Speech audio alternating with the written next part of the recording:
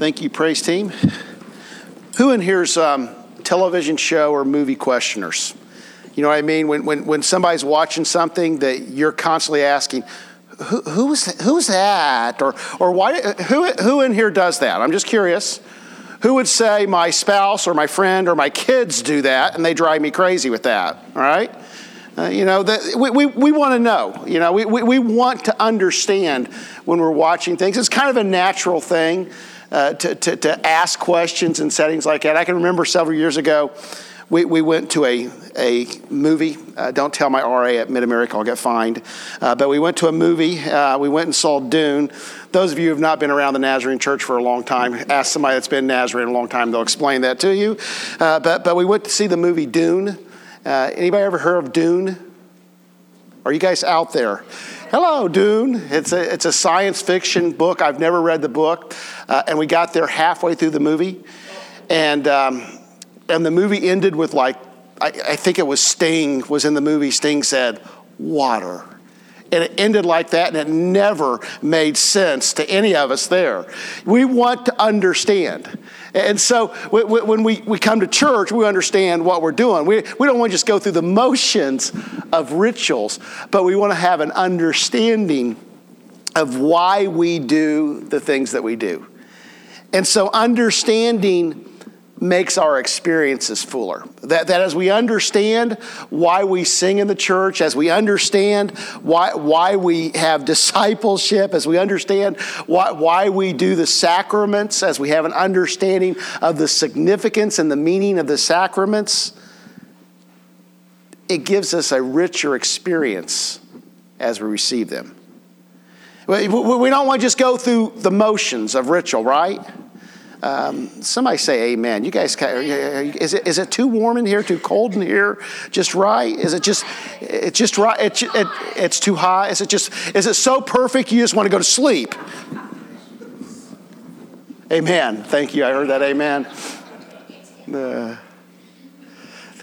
So in the church, we have rituals. I mean, and we don't want to just be people who just go through the motions of rituals, but the rituals are meant to shape us. They have a significance and a meaning. And our sacraments of baptism and communion are sacred things that we do, that in the midst of these sacred things that we do, they have a significance beyond the ritual, and they are meant to shape something within us. And last week we began with this idea that the sacraments are not simply testimony, but transformation. So some theological traditions say, it's just a testimony of something. But we believe in our theological understanding that when we receive the sacraments, we find ourselves literally in the presence of Jesus Christ. We don't believe that the sacraments turn into Jesus Christ. But we believe that there is a real presence here in the community of believers. There is the presence of Jesus Christ here when we receive the elements, and in His presence there's transformation. It's not just a memorial. And last week we used the phrase of sacrament of sanctification, that this is an ongoing sacrament. It's an ongoing meal that is meant to shape us day by day, week by week, month by month, year by year, more in the image of Jesus Christ. I've got a challenge for all of us. And the challenge for all of us is that when 2021 rolls around, we will look more like Jesus than we did at the beginning of 2020.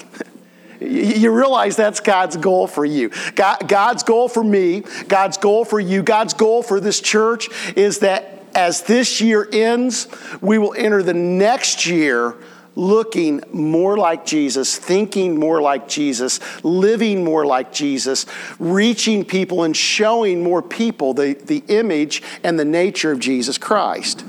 And this ideal of sanctification is this ideal of a process in the life of every believer. Wherever you are in your journey of faith, it's the process by which this shaping into the image of Jesus occurs. And communion is a significant sacrament that's been practiced in the church from the beginning and is practiced all over the world with believers. that'll be practiced countless times today in other churches. It's a universal Christian practice that is meant to shape us into the image of Jesus Christ. And Pastor Josh talked about celebration or Thanksgiving, this celebration that communion represents. And last week, we talked about the cost. That when we see the elements, it reminds us that Jesus paid a price for our salvation, that there was a sacrifice. And today we're going to talk about the call that is connected with these elements as we receive them, as we find ourselves in Jesus' presence. 1 Peter 1, 18, 19 says, "For you know that it was not with perishable things such as silver or gold that you were redeemed from the empty way of life handed down to you from your ancestors, but with the precious blood of Christ, a lamb without blemish or sacrifice." You were purchased with a price. And the price was Jesus' own body and blood, that God esteemed you and valued you so much that he sent Jesus to die in your place. That your sin was so great, that our fall was so dramatic, and we were so far from God that God had to send his Son to rescue us from the pit of hell, to rescue us from our fallen nature, to rescue us from our sins. And so Jesus' sacrifice requires a response. And last week we talked about our need, that it speaks of my need. And we talked about conviction and confession. And conviction and confession are avenues of transformation. I believe in every church service, there should be elements where we sense God's presence and where he calls us to more. We are able to confess and move forward in our faith with him. Confession before our Heavenly Father, confession with people we trust is not a negative thing, but it's a positive thing.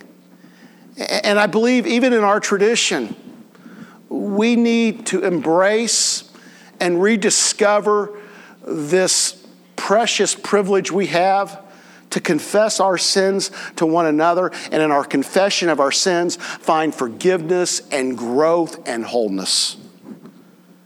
But more than that, more than the need that we see, and more than what it means as far as the depth of our fall, when we look at the cross, it shows us how God sees us. That in the eyes of God, we matter. You matter. I struggle with this concept, and it's in the Bible. It is in the Bible, but it's not in the Bible a lot. But there seems to be a lot of theology built around this ideal that Christ would die for such a worm as I. And you find it in Isaiah. You find it in other places. That the only place that I could find where arguably it was God saying it through the prophet was in Isaiah. And the other places, it's what people said about themselves. But I don't know if you necessarily can say that God was saying that. And so the overwhelming majority of the Bible, God's creation is not referred to as worm, but we're referred to as children of God. We're referred to as people made in his image. When creation talks about the creation of humankind, it's not God speaking, but God reaching out and touching. And there's this unique connection between God and us. And so I'm not always comfortable with this ideal that God sees us as worms. Because I don't know of anybody that would die for a worm. Would you die for a worm? God sees us as something extremely valuable. And so there's an optimism when we see these elements. There's an optimism to the grace of God. And the optimistic grace of God is this, that God can save us from our sins. That no one in this room is a lost cause, but God can redeem you and lift you and save you right where you are. But it's not only that God's grace is greater than my sin, but this optimistic grace believes that God's grace can transform me. That it's just not about punching a ticket to heaven. Nothing wrong with heaven. But that God can change me in this place, and this process of sanctification, this process of maturity and growing more in the image of Jesus is not just a pipe dream, but it's what God's desire is for you and I. That when Paul writes, have the mind of Jesus Christ, he's not giving us some unattainable goal, but he's giving us what God wants to do in your life and my life.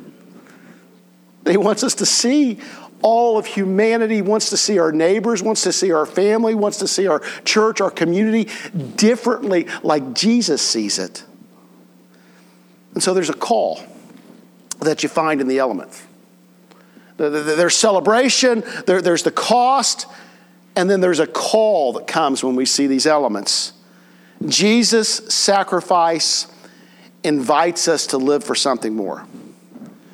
Now, as I'm going through this series, what I'm realizing is Ecclesia is leaking through the previous series and even regifted. It just seems to all be leaking through this, that the shaping nature of the church, this ideal that God has placed the church here not just to be a place where we can come in and plug in and go through the motions and like punch a ticket, but God has placed the church here as this shaping mechanism so that we can live for something more, that we can move past a consumeristic faith, a consumeristic meism type of life, but we can live for something more. We can live for something that doesn't just benefit me, but it blesses others. That God wants this place to be the kind of place that when we come in contact with it, it lets us know that there's more to live for than just me. And only when it benefits me. Giving when it benefits, serving when it feels good, services that appeals to me.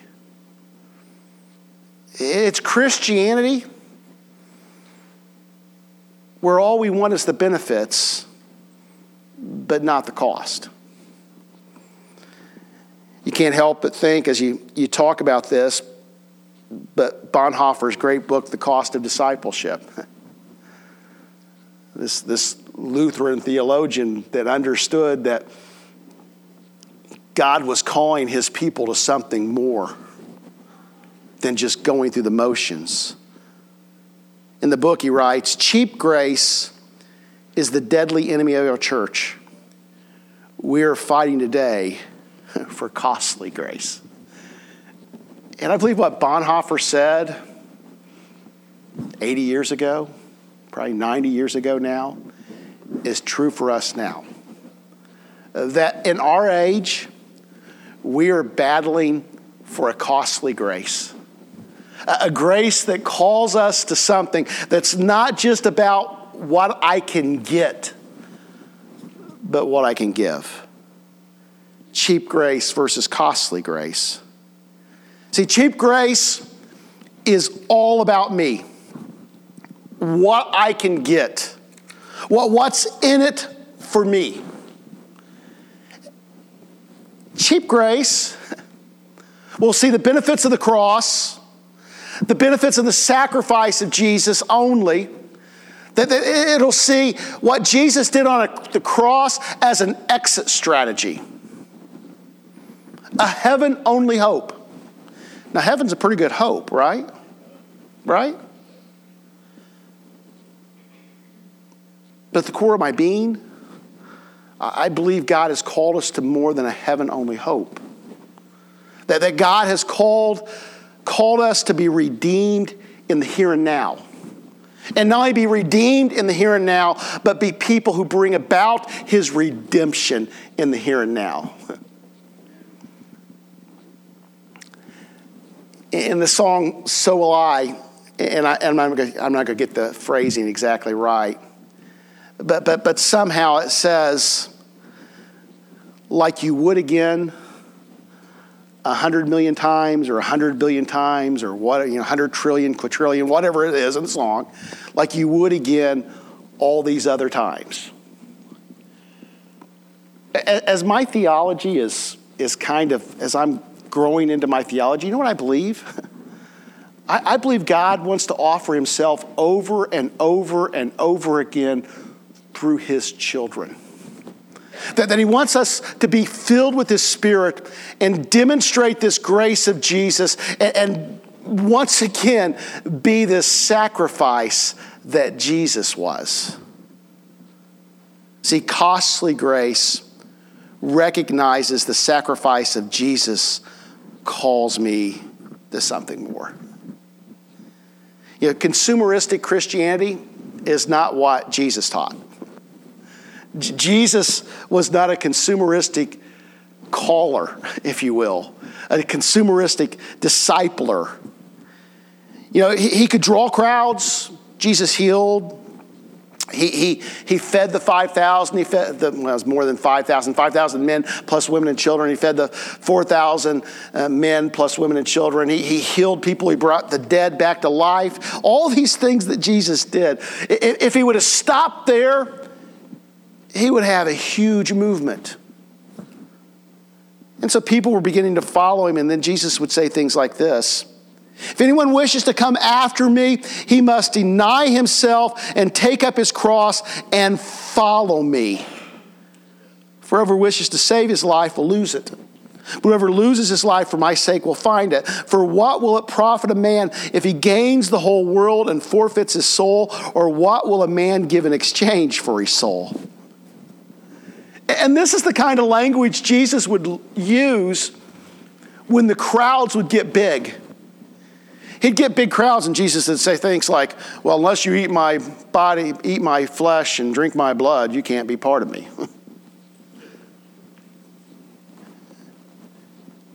And he consistently called them to more. The expectation, the call was not just don't benefit from me, but demonstrate me, show me. In this scripture, it's really not losing our lives, but we're finding real life. Fulfillment is found in serving, not being served. Satisfaction found in giving, not getting. Peace is found in forgiveness, not judgment. But connected to what Jesus is saying is what I would call a shock and awe statement. Take up your cross. Not, hey, live a sacrificial life. Not, hey, you need to get over yourself. Not, hey, you need to be totally committed to me. Jesus says, take up your cross. The symbol of scandal, torture, and death. I often wonder how the disciples heard that. Hindsight, we understand, right? We understand that Jesus is going to die on a cross. We read the book, most of us read the book knowing how it ends. But to the followers of Jesus, I don't think they had any clue how it was going to end. They thought this was Messiah and he was going to usher in God's kingdom but through just power, what they were accustomed to. They couldn't foresee or expect to see Jesus dying on a cross, and yet in the middle of this ministry, Jesus would say, hey, unless you're willing to embrace the scandal and the torture and the pain of a cross, you're not worthy of being one of my disciples. I assume that when they heard that, who in this room would acknowledge that sometimes you just hear what you want to hear? Yeah. I believe they probably heard what they wanted to hear. And when Jesus would say those things, they would go past it, and it wasn't until after the cross and they began to record some of the sayings of Jesus that they went, oh man,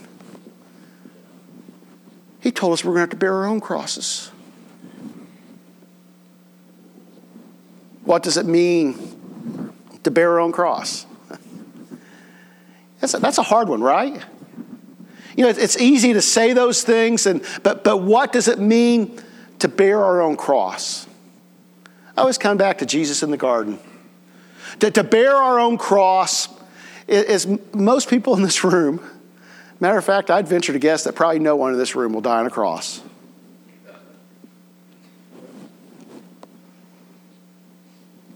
To bear our own cross is Jesus in the garden saying, not my will, but your will. It's not about what I want. It's not about what pleases me, but it's about what pleases you, Father. Are you willing to say yes to God? When we see the elements, it's not just about the sacrifice of Jesus, but it's about what he's called us to do. And the sacrifice of Jesus calls us to this point where we're willing to say yes to God, whatever that might mean. You know, God can call us to some amazingly difficult things. Can I be honest with you enough to say that in my life, God has called me to some things that I didn't think I could do. And what I found in my life, that is this. You ever read a book or watch a movie that had no crisis in it? No difficulty in it? You know, I remember years ago there was a movie, I can't remember what it was called, but I watched the movie and it seemed like the whole movie, all they were doing around was sitting around and talking. It was the most boring movie ever. You know, great stories have crisis.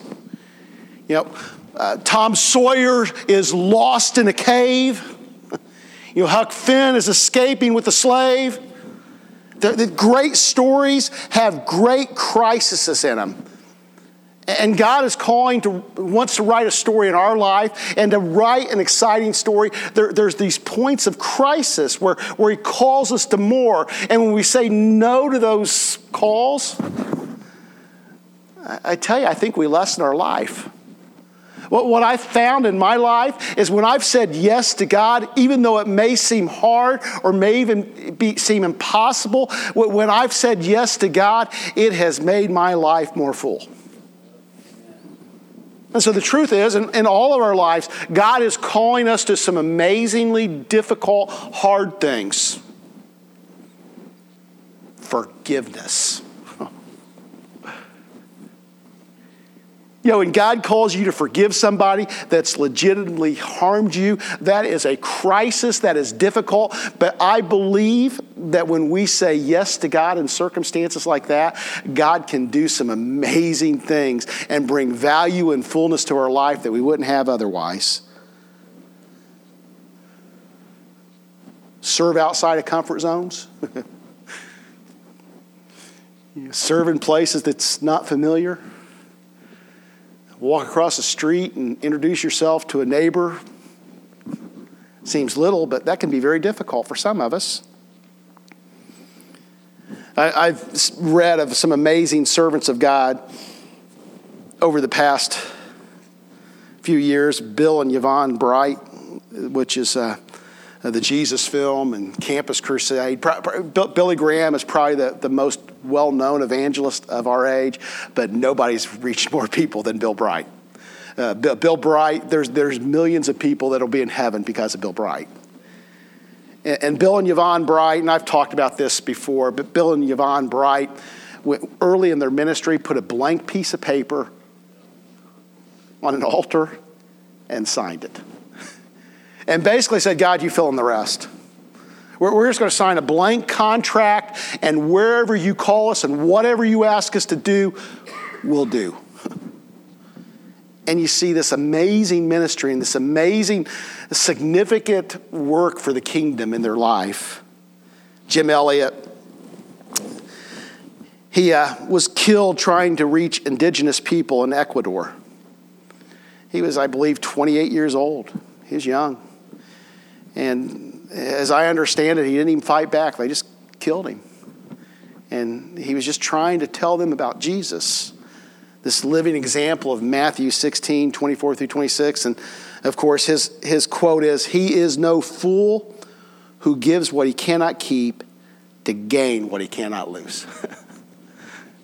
And here we are 60 plus years later, and we're still talking about this 28-year-old evangelist missionary that really didn't make much of a difference as far as his lifetime, but the example of his lifetime have inspired thousands.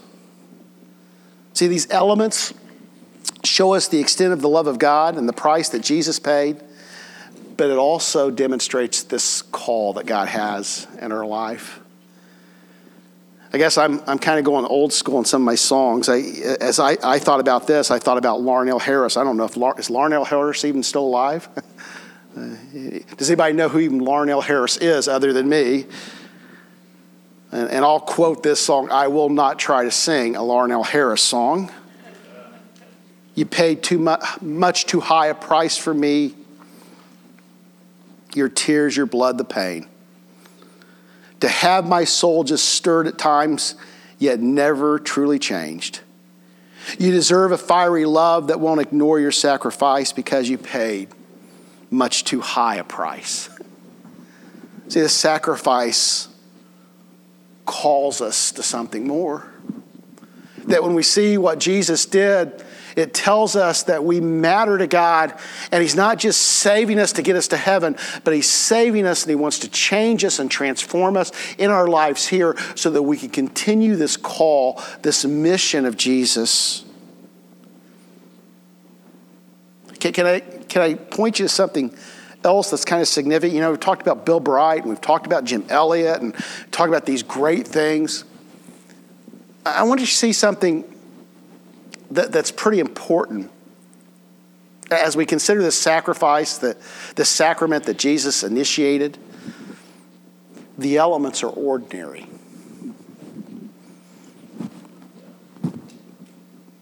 We're grape juice and bread.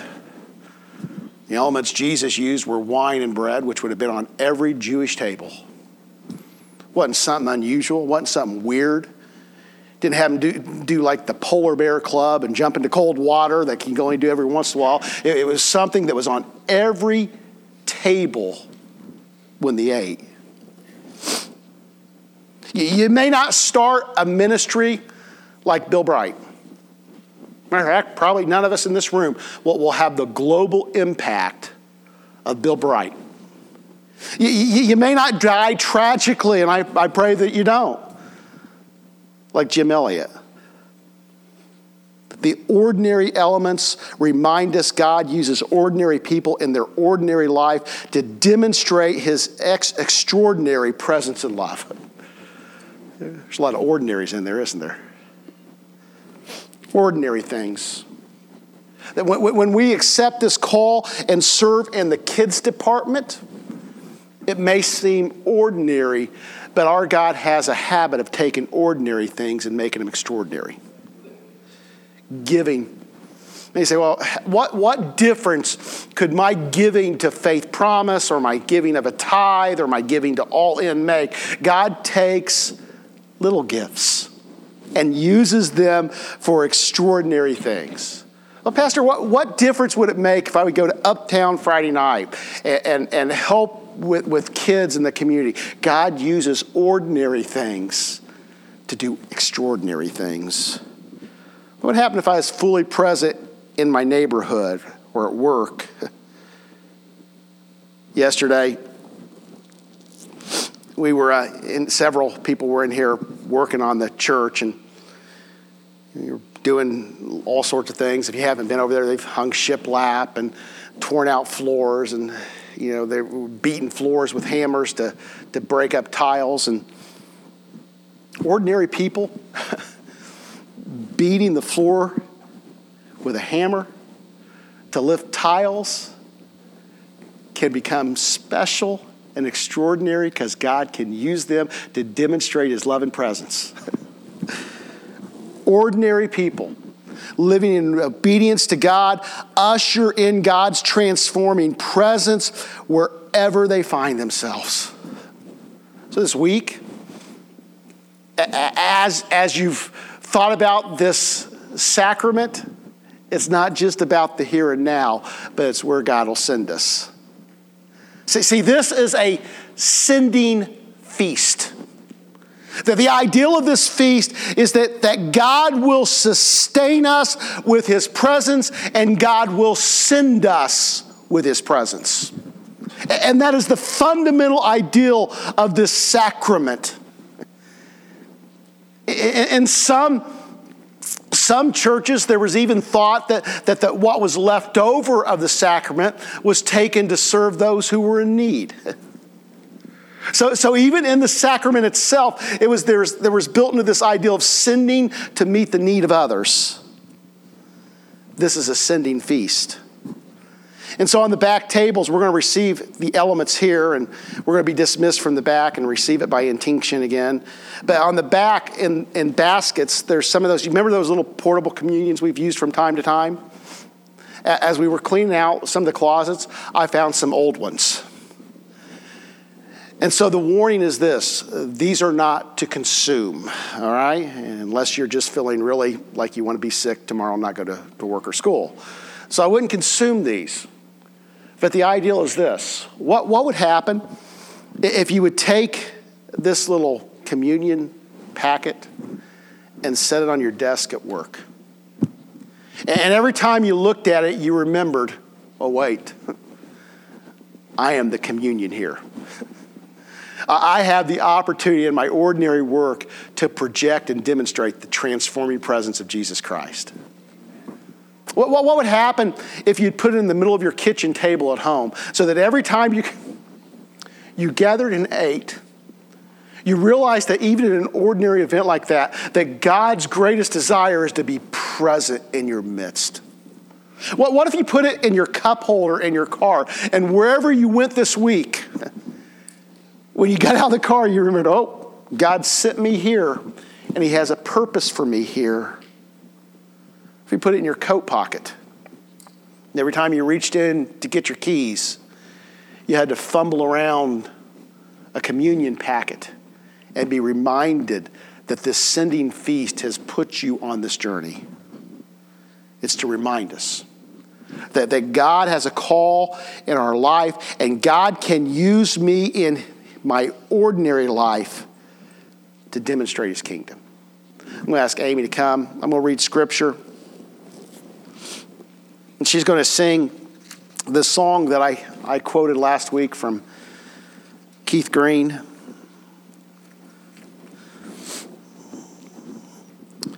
And I want this to be our prayer. Because some of us, I think this is where we're at, that we need to just say a prayer. God, help me to be fresh and new in my walk with you. For I received from the Lord what I also passed on to you. The Lord Jesus, on the night he was betrayed, took bread, and when he had given thanks, he broke it and said, "This is my body, which is for you. Do this in remembrance of me." In the same way, after supper, he took the cup, saying, "This cup is the new covenant in my blood. Do this whenever you drink it in remembrance of me. For whenever you eat the bread and drink the cup, you proclaim the Lord's death until he comes." Lord, help us now as we receive these elements to understand that it's your sacrifice calls us to more. That we're ordinary people, but Lord, you make a habit and you specialize in using ordinary people to establish and show your kingdom. May we be ordinary people, truly ordinary people, simply following Jesus. Amen.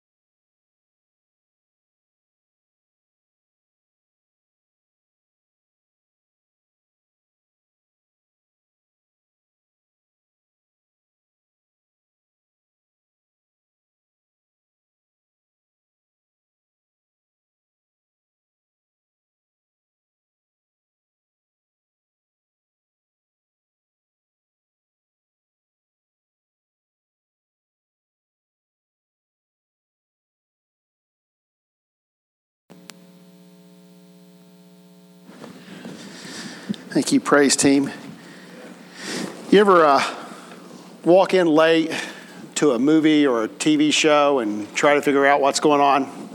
Anybody ever do that? You ever come downstairs and your spouse or your kids or a friend is watching a TV show and it's in the middle of the show and you're trying to find out what's going on and you do the, who's that? Or, why did they do that? Or anybody ever have that happen? Like, who's the questioners in this congregation so I can know not to watch movies with you? All of us have done it to a certain extent that we've come in late or we've not heard the whole story or we've missed something or we've gotten confused in a plot line and we ask those who, why, what questions and all of us want to follow the story and it's significant, because understanding makes our experience fuller and that applies to watching a television show, even watching sporting events. Now, when you watch sporting events now, they give you backstories. And so you know more about the players and more about the teams. And it's in the backstories and the understanding that the experience becomes fuller. And it's the same with our rituals and what we do at the church. And as we're working through this sacrament series, as we're working through this series on communion, it really seems like we're continuing very, very significantly the Ecclesia series, that as we understand what we're doing in church, as we understand why we stand in worship, as we understand why we pray, as we do all these things, there is significance in understanding why. And so as we go through the rituals, it's not just going through the motions, but the rituals, the things that we do are meant to shape us. The sacraments of baptism and communion are meant to shape something within our lives. In our theology, we believe the sacraments are not simply testimony, but transformation. And when I say that, what I'm saying is that it's just not a memorial. It's just not something that we do that says something happened a long time ago. But in the sacraments, we give testimony to the ideal that Jesus is fully present in the sacraments. That we're just not talking about a distant Jesus, but Jesus is present with us when we receive the sacraments. That the sacraments do not turn into Jesus, but He is present, and in His presence, there's transformation. In fact, last week we used the phrase sacrament of sanctification, and we used the ideal that the sacraments are a manner by which God transforms or changes His people or shapes His people. That God has in mind for His people this ideal that we will have the mind of Jesus, that we will personify Jesus in this world, and that the sacraments are one of the instruments that God has used historically in the church, through the church, so that people can be more in the image of Jesus Christ. That when the Bible, when the Apostle Paul says, you are to have the mind of Christ, he doesn't just say that to set some unrealistic goal in our life, but God fully expects His people to be changed and transformed. And the sacraments, communion, the Lord's Supper, the Eucharist, is one of those things that God uses to shape us. We talked about celebration, how celebration, Thanksgiving shapes us. We talked about the cost, and we talked about sacrifice last week, how that shapes us. And today we're going to talk about the call. We used last week in our scripture was 1 Peter 1:18 through 19. For you know that it was not with perishable things such as silver or gold that you were redeemed from this empty way of life handed down to you from your ancestors, but with the precious blood of Christ, a lamb without blemish or defect. And so as we consider that scripture, what we understand or what we believe is that when Jesus came and died, that there was a significant sacrifice paid by Him, not just to pay a sacrifice. It wasn't just being a martyr, but there was a sacrifice paid by Jesus for us. And so Jesus' sacrifice requires a response. Now, last week we talked about how that speaks to our need, that when we see the cost that Jesus paid, it reminds us or it tells us that there was something wrong with us, that there was sin in our life, that we needed a Savior. We didn't just need further instruction. We didn't need to read a book, but we needed someone to come and save us and redeem us. And we believe that Jesus came and did that. And the cost that He paid leads to a response. And the response we talked about last week was conviction and confession. And we talked about how conviction and confession are avenues of transformation. That these aren't bad things. And in our Nazarene world, we don't often use the word confession. It's something that we tend to shy away from. But confession is good for us. That when we're able to confess our sins to one another and talk about where we need work, God's work, it is a positive, good thing. And when we ignore those things, it's to our detriment. I would suggest that a theology without a healthy dose of confession is a flawed theology. We need to be able to confess. But there's more. As we think about this, it shows when we see the depth and the price that Jesus paid, it shows how he sees us. Now, I often will use the phrase optimistic grace. And when I use the phrase optimistic grace, I use it in two ways. One way I use the ideal of optimistic grace is that optimistic grace says that Jesus is sufficient, that the sacrifice that Jesus paid is enough for you and me. That's optimistic. But I believe it's also optimistic in this way, that we believe that God wants to and can transform us. That he wants to change us from the inside out and not just leave us like we are. That he doesn't want to just save us in our sins and leave us there, but he wants to lead us to something better and bigger. And so when I use the phrase optimistic grace, it's this ideal that God sees us differently even than we see ourselves at times. In the Bible, at one time, and we use it in songs every once in a while, there's a few songs that will refer to humanity as worms. Look at your neighbor and say, you look like a worm, okay? No, don't do that. It's used one time. In the scriptures, one time, the Bible calls humanity a worm. It's in Isaiah. In another instance, David refers to himself as a worm, but it's questionable whether that's David's perspective of himself or that's God speaking through the psalmist. But in Isaiah, at one time, God speaks through Isaiah and says, the people of Israel are like a worm. But other than that, this ideal that God sees humanity as a worm is not throughout Scripture. As a matter of fact, the Scripture gives in overwhelming examples a different view of how God sees his people. The Scriptures will say things like, you are fearfully and wonderfully made. The Scriptures will say in Genesis that humankind was created in the image of God. In the New Testament, oftentimes, humanity is referred to as the children of God. As a matter of fact, in the prodigal son story, the prodigal son remains a son, even though he's prodigal. And so the overwhelming testimony of Scripture is not that God sees you as worm, but God sees you as fearfully and wonderfully made in his image, a child of God that he wants to redeem and transform. And so this sacrament, when we consider the cost that Jesus paid, it tells us how God sees us. And Jesus' sacrifice invites us to live for something more. That there's this invitation that we find in Christ to live beyond ourselves. And in Ecclesia, we talked about this escape from meism, that God wants us to live for something better than just ourselves. It's something we teach our kids that, don't be selfish. Don't live for yourself. Live for others. And the church is this mechanism that shapes us into something better, that nurtures us and grows us to live for something more, to escape the tyranny of self, to move me past a consumeristic faith when all that matters is how it benefits me.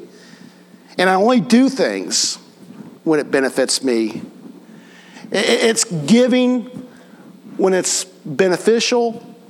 It's serving when it feels good. It's going to services that appeal to me. It's Christianity with all the benefits and none of the cost. As I prepared this message, I can't help but go back to Dietrich Bonhoeffer. Bonhoeffer was a Lutheran theologian in Germany during Hitler's reign, and Bonhoeffer, of course, could have came to the United States and lived a full life, but chose to remain in Nazi Germany and be part of the opposition because he wanted to be in Germany after and have been in Germany throughout World War II.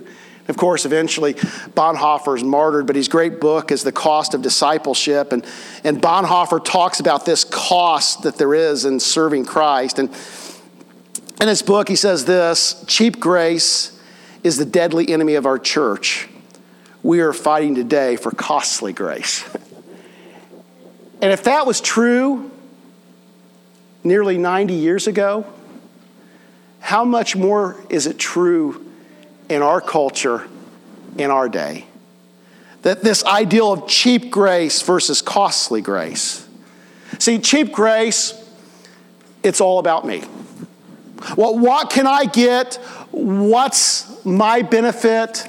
How does this work to my good? Cheap grace sees the benefits of the sacrifice of Jesus only. It's an exit strategy. It's a heaven-only hope. Nothing wrong with heaven. Don't go home and say, Pastor is bashing heaven. I'm all for it, okay? I give it a thumbs up.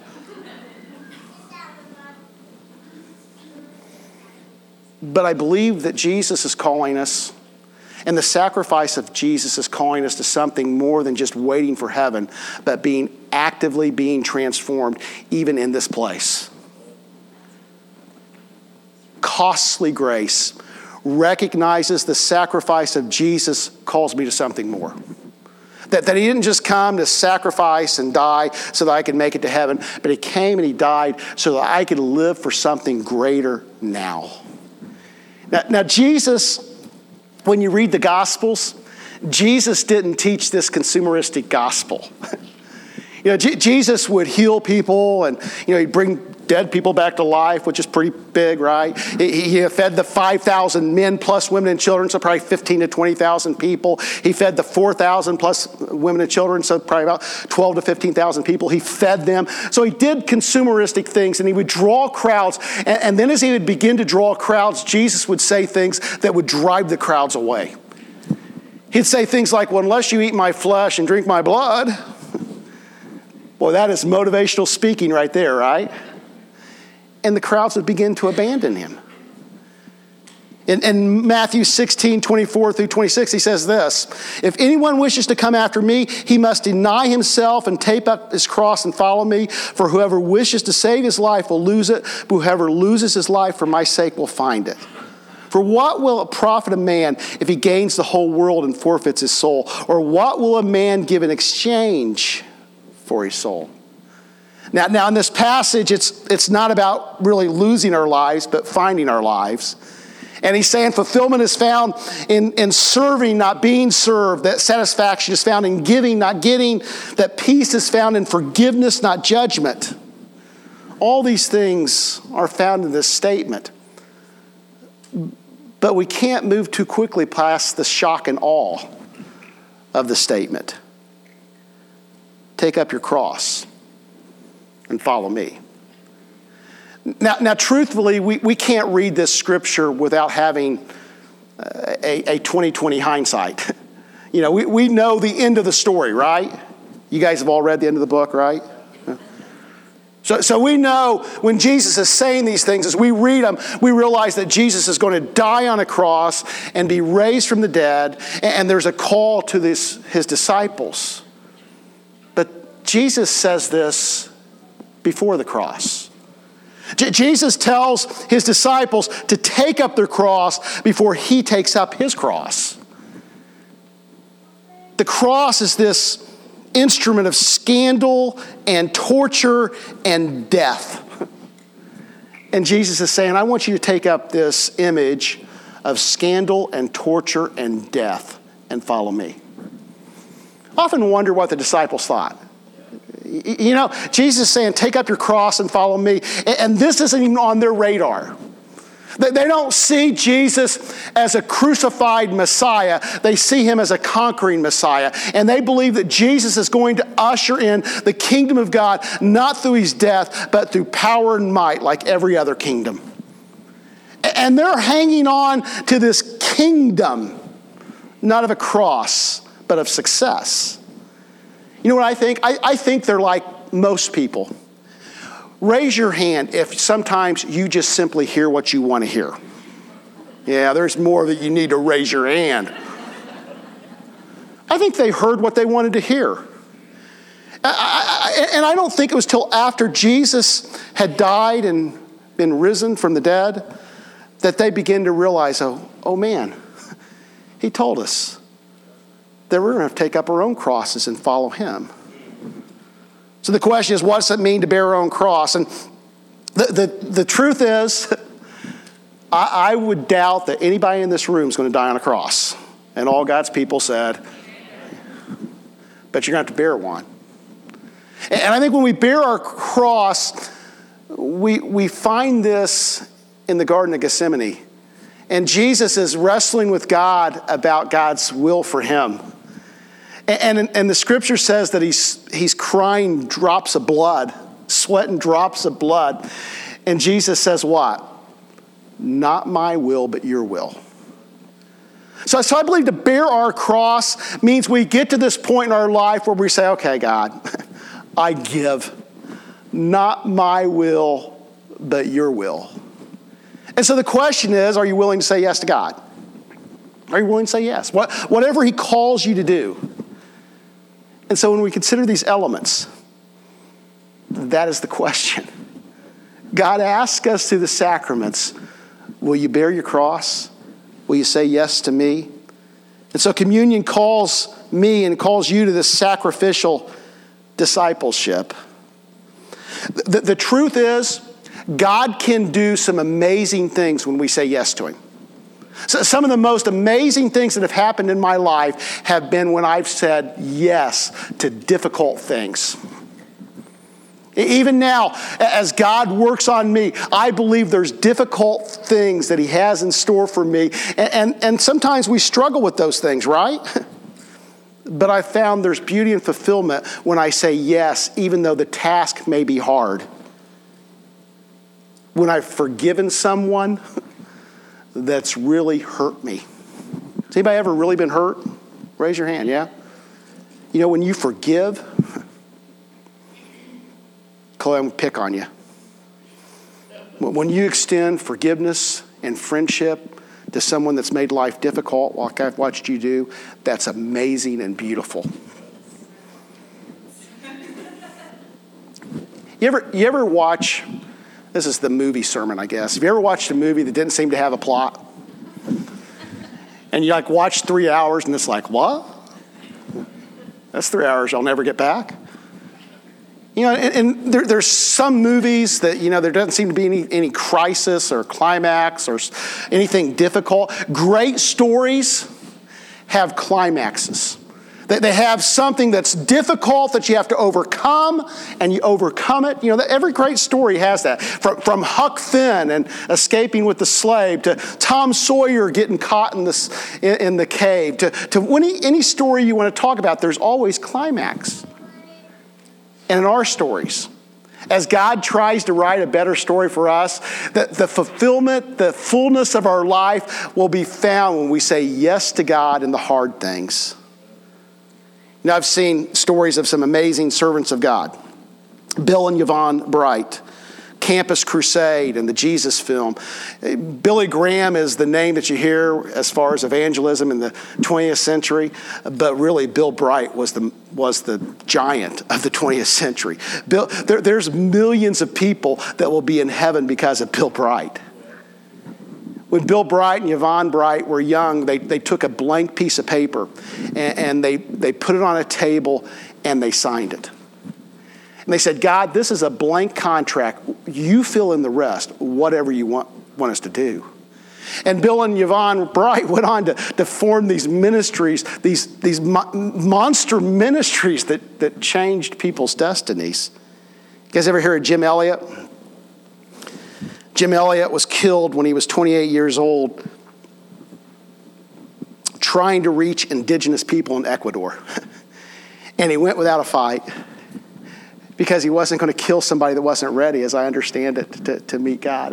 And all he was trying to do was tell him about Jesus. He lived Matthew 16:24 through 26. The quote that's attributed to Jim Elliot that they found in a Bible or in a margin somewhere was, "He is no fool who gives what he cannot keep to gain what he cannot lose." So you hear about these people that have given it all, that have done these great things. And the elements remind us the extent of God's love and the price he paid and his call for us. Larnell Harris has a song that he sang. Is Larnell Harris still alive? Anybody know? I asked first service, nobody knows. Does anybody know who I'm talking about? Or is anybody even awake? Are you just waiting? Your ears perk up when you hear "in conclusion." Maybe I use that every time I want to get everybody's attention. In conclusion. Okay, now you're listening. Larnell Harris had a song, and I won't sing it. He said, "You paid much too high a price for me, your tears, your blood, the pain. To have my soul just stirred at times, yet never truly changed. You deserve a fiery love that won't ignore your sacrifice because you paid much too high a price." God's paid too much of a price for us just to go through the motions. There's a call. But I want you to see one other thing before we close today. These elements, the bread, and we use grape juice, the elements are ordinary. That the elements that Jesus used to institute this feast, this communion, were ordinary elements that would be on every Jewish table. Every time they sat down to eat, they would have bread and wine. He didn't choose something unusual or something that they wouldn't see all the time, but the elements are ordinary. You may not start ministries like Bill Bright. You may not die a martyr's death like Jim Elliot. But the ordinary elements remind us God uses ordinary people in their ordinary life to demonstrate his extraordinary presence and love. That it's not in the unusual things that we do, it's doing the usual things with a different purpose that makes a difference. Ordinary things like working in a kids department. Ordinary things like giving. Ordinary things like being at Uptown Friday night and just being available. Ordinary things like prayer times and visiting. Being fully present in your neighborhood. Being present at work. Yesterday we were doing some work out there, and I was watching guys do all sorts of things. Tell you, if you ever need any tile broken in your house, call Todd Clements. Let me tell you why. He was busting those things up, and chunks of ceramic was flying everywhere. As I thought about that, it's an ordinary thing. But that ordinary action, just in obedience to God, is transforming because it finds himself in the presence of Jesus Christ. Ordinary people, living in obedience to God, usher in God's transforming presence wherever they find themselves. So in communion, this is a sending feast. That the ideal of communion is not that it's just for here, but in communion there's this recognition that this ordinary feast sends us out to be ordinary people following Jesus. And as we are ordinary people following Jesus, that we can usher in the kingdom of God. That we can demonstrate the transforming presence of Jesus Christ.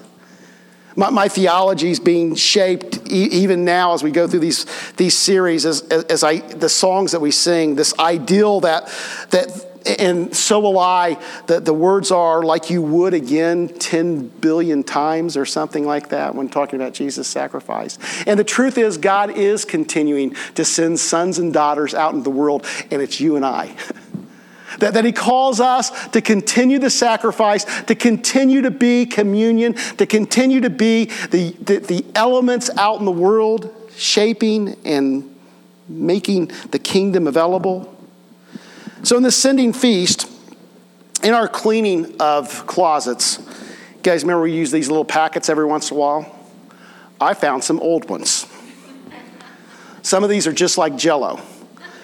So this is the warning. Do not consume these, okay? Everybody say, we will not eat these, okay? Say, you promise? Nobody's promised me anything, are you? maybe it'll turn into wine. Do not eat these, okay? They're old. And the purpose of these is not to consume, but to take home with you.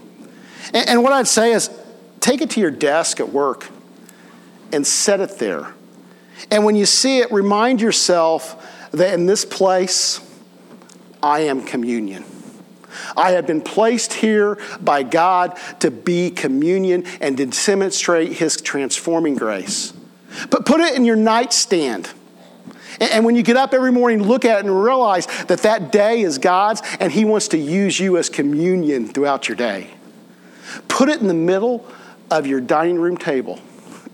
And when you sit down to eat as a family, realize that God blesses those special times, that it's in the midst of relationship, that God's transforming presence can come through best. And as you're sitting there at a table, eating pizza or McDonald's, whatever fits your bill. I mean, we're 3 weeks in, diets are already gone, right? Remember that God is present there. Put it in the cup holder of your car. And when you're driving to work, when you're driving to the store, wherever you're driving, realize that you're going as communion to demonstrate the transforming grace of Jesus Christ. Put it in your coat pocket. And every time you reach into your coat pocket to dig out your keys, realize that you have been sent on this journey, not just to get groceries, but you have been sent as a missionary of Jesus Christ. I'm going to ask Amy to come and sing this song before we receive communion. Now, communion in our church is an open table. If you're a genuine seeker of Jesus Christ, you are eligible for communion. So no one is excluded. We're going to take it, receive it by intinction, which means you dip the bread and you eat it right here. I've asked Amy if we could sing the song that I quoted last week from Keith Green, just kind of as a prayer. I'm going to pray with you, and then she's going to sing the song through one time, because I'm not sure if everybody knows the song. Well, you can sing it both times. But the second time, I'm going to invite you guys to sing with us. What we'll do is we'll be dismissed from the back, and you'll just come forward. There's a few gluten-free elements, but we must have had a run on gluten-free elements in the first service, so there's not a lot. So unless it's an allergy, I'd ask that you not partake of the gluten-free today, and we'll get more for you next week. But I'm going to pray with us. Then Amy's going to sing this song one time, and then you guys are going to sing it one time with her as a prayer. Lord, help us now to see the extent of your sacrifice, to see the extent of your love, and to realize, Lord, there's a call on all of us. Not just to be consumers of your grace, but, Lord, to be people who show your grace to others. Now help us, Lord, to be pure in our heart, to be true to you, to truly seek you in these moments. In Jesus' name we pray. Amen.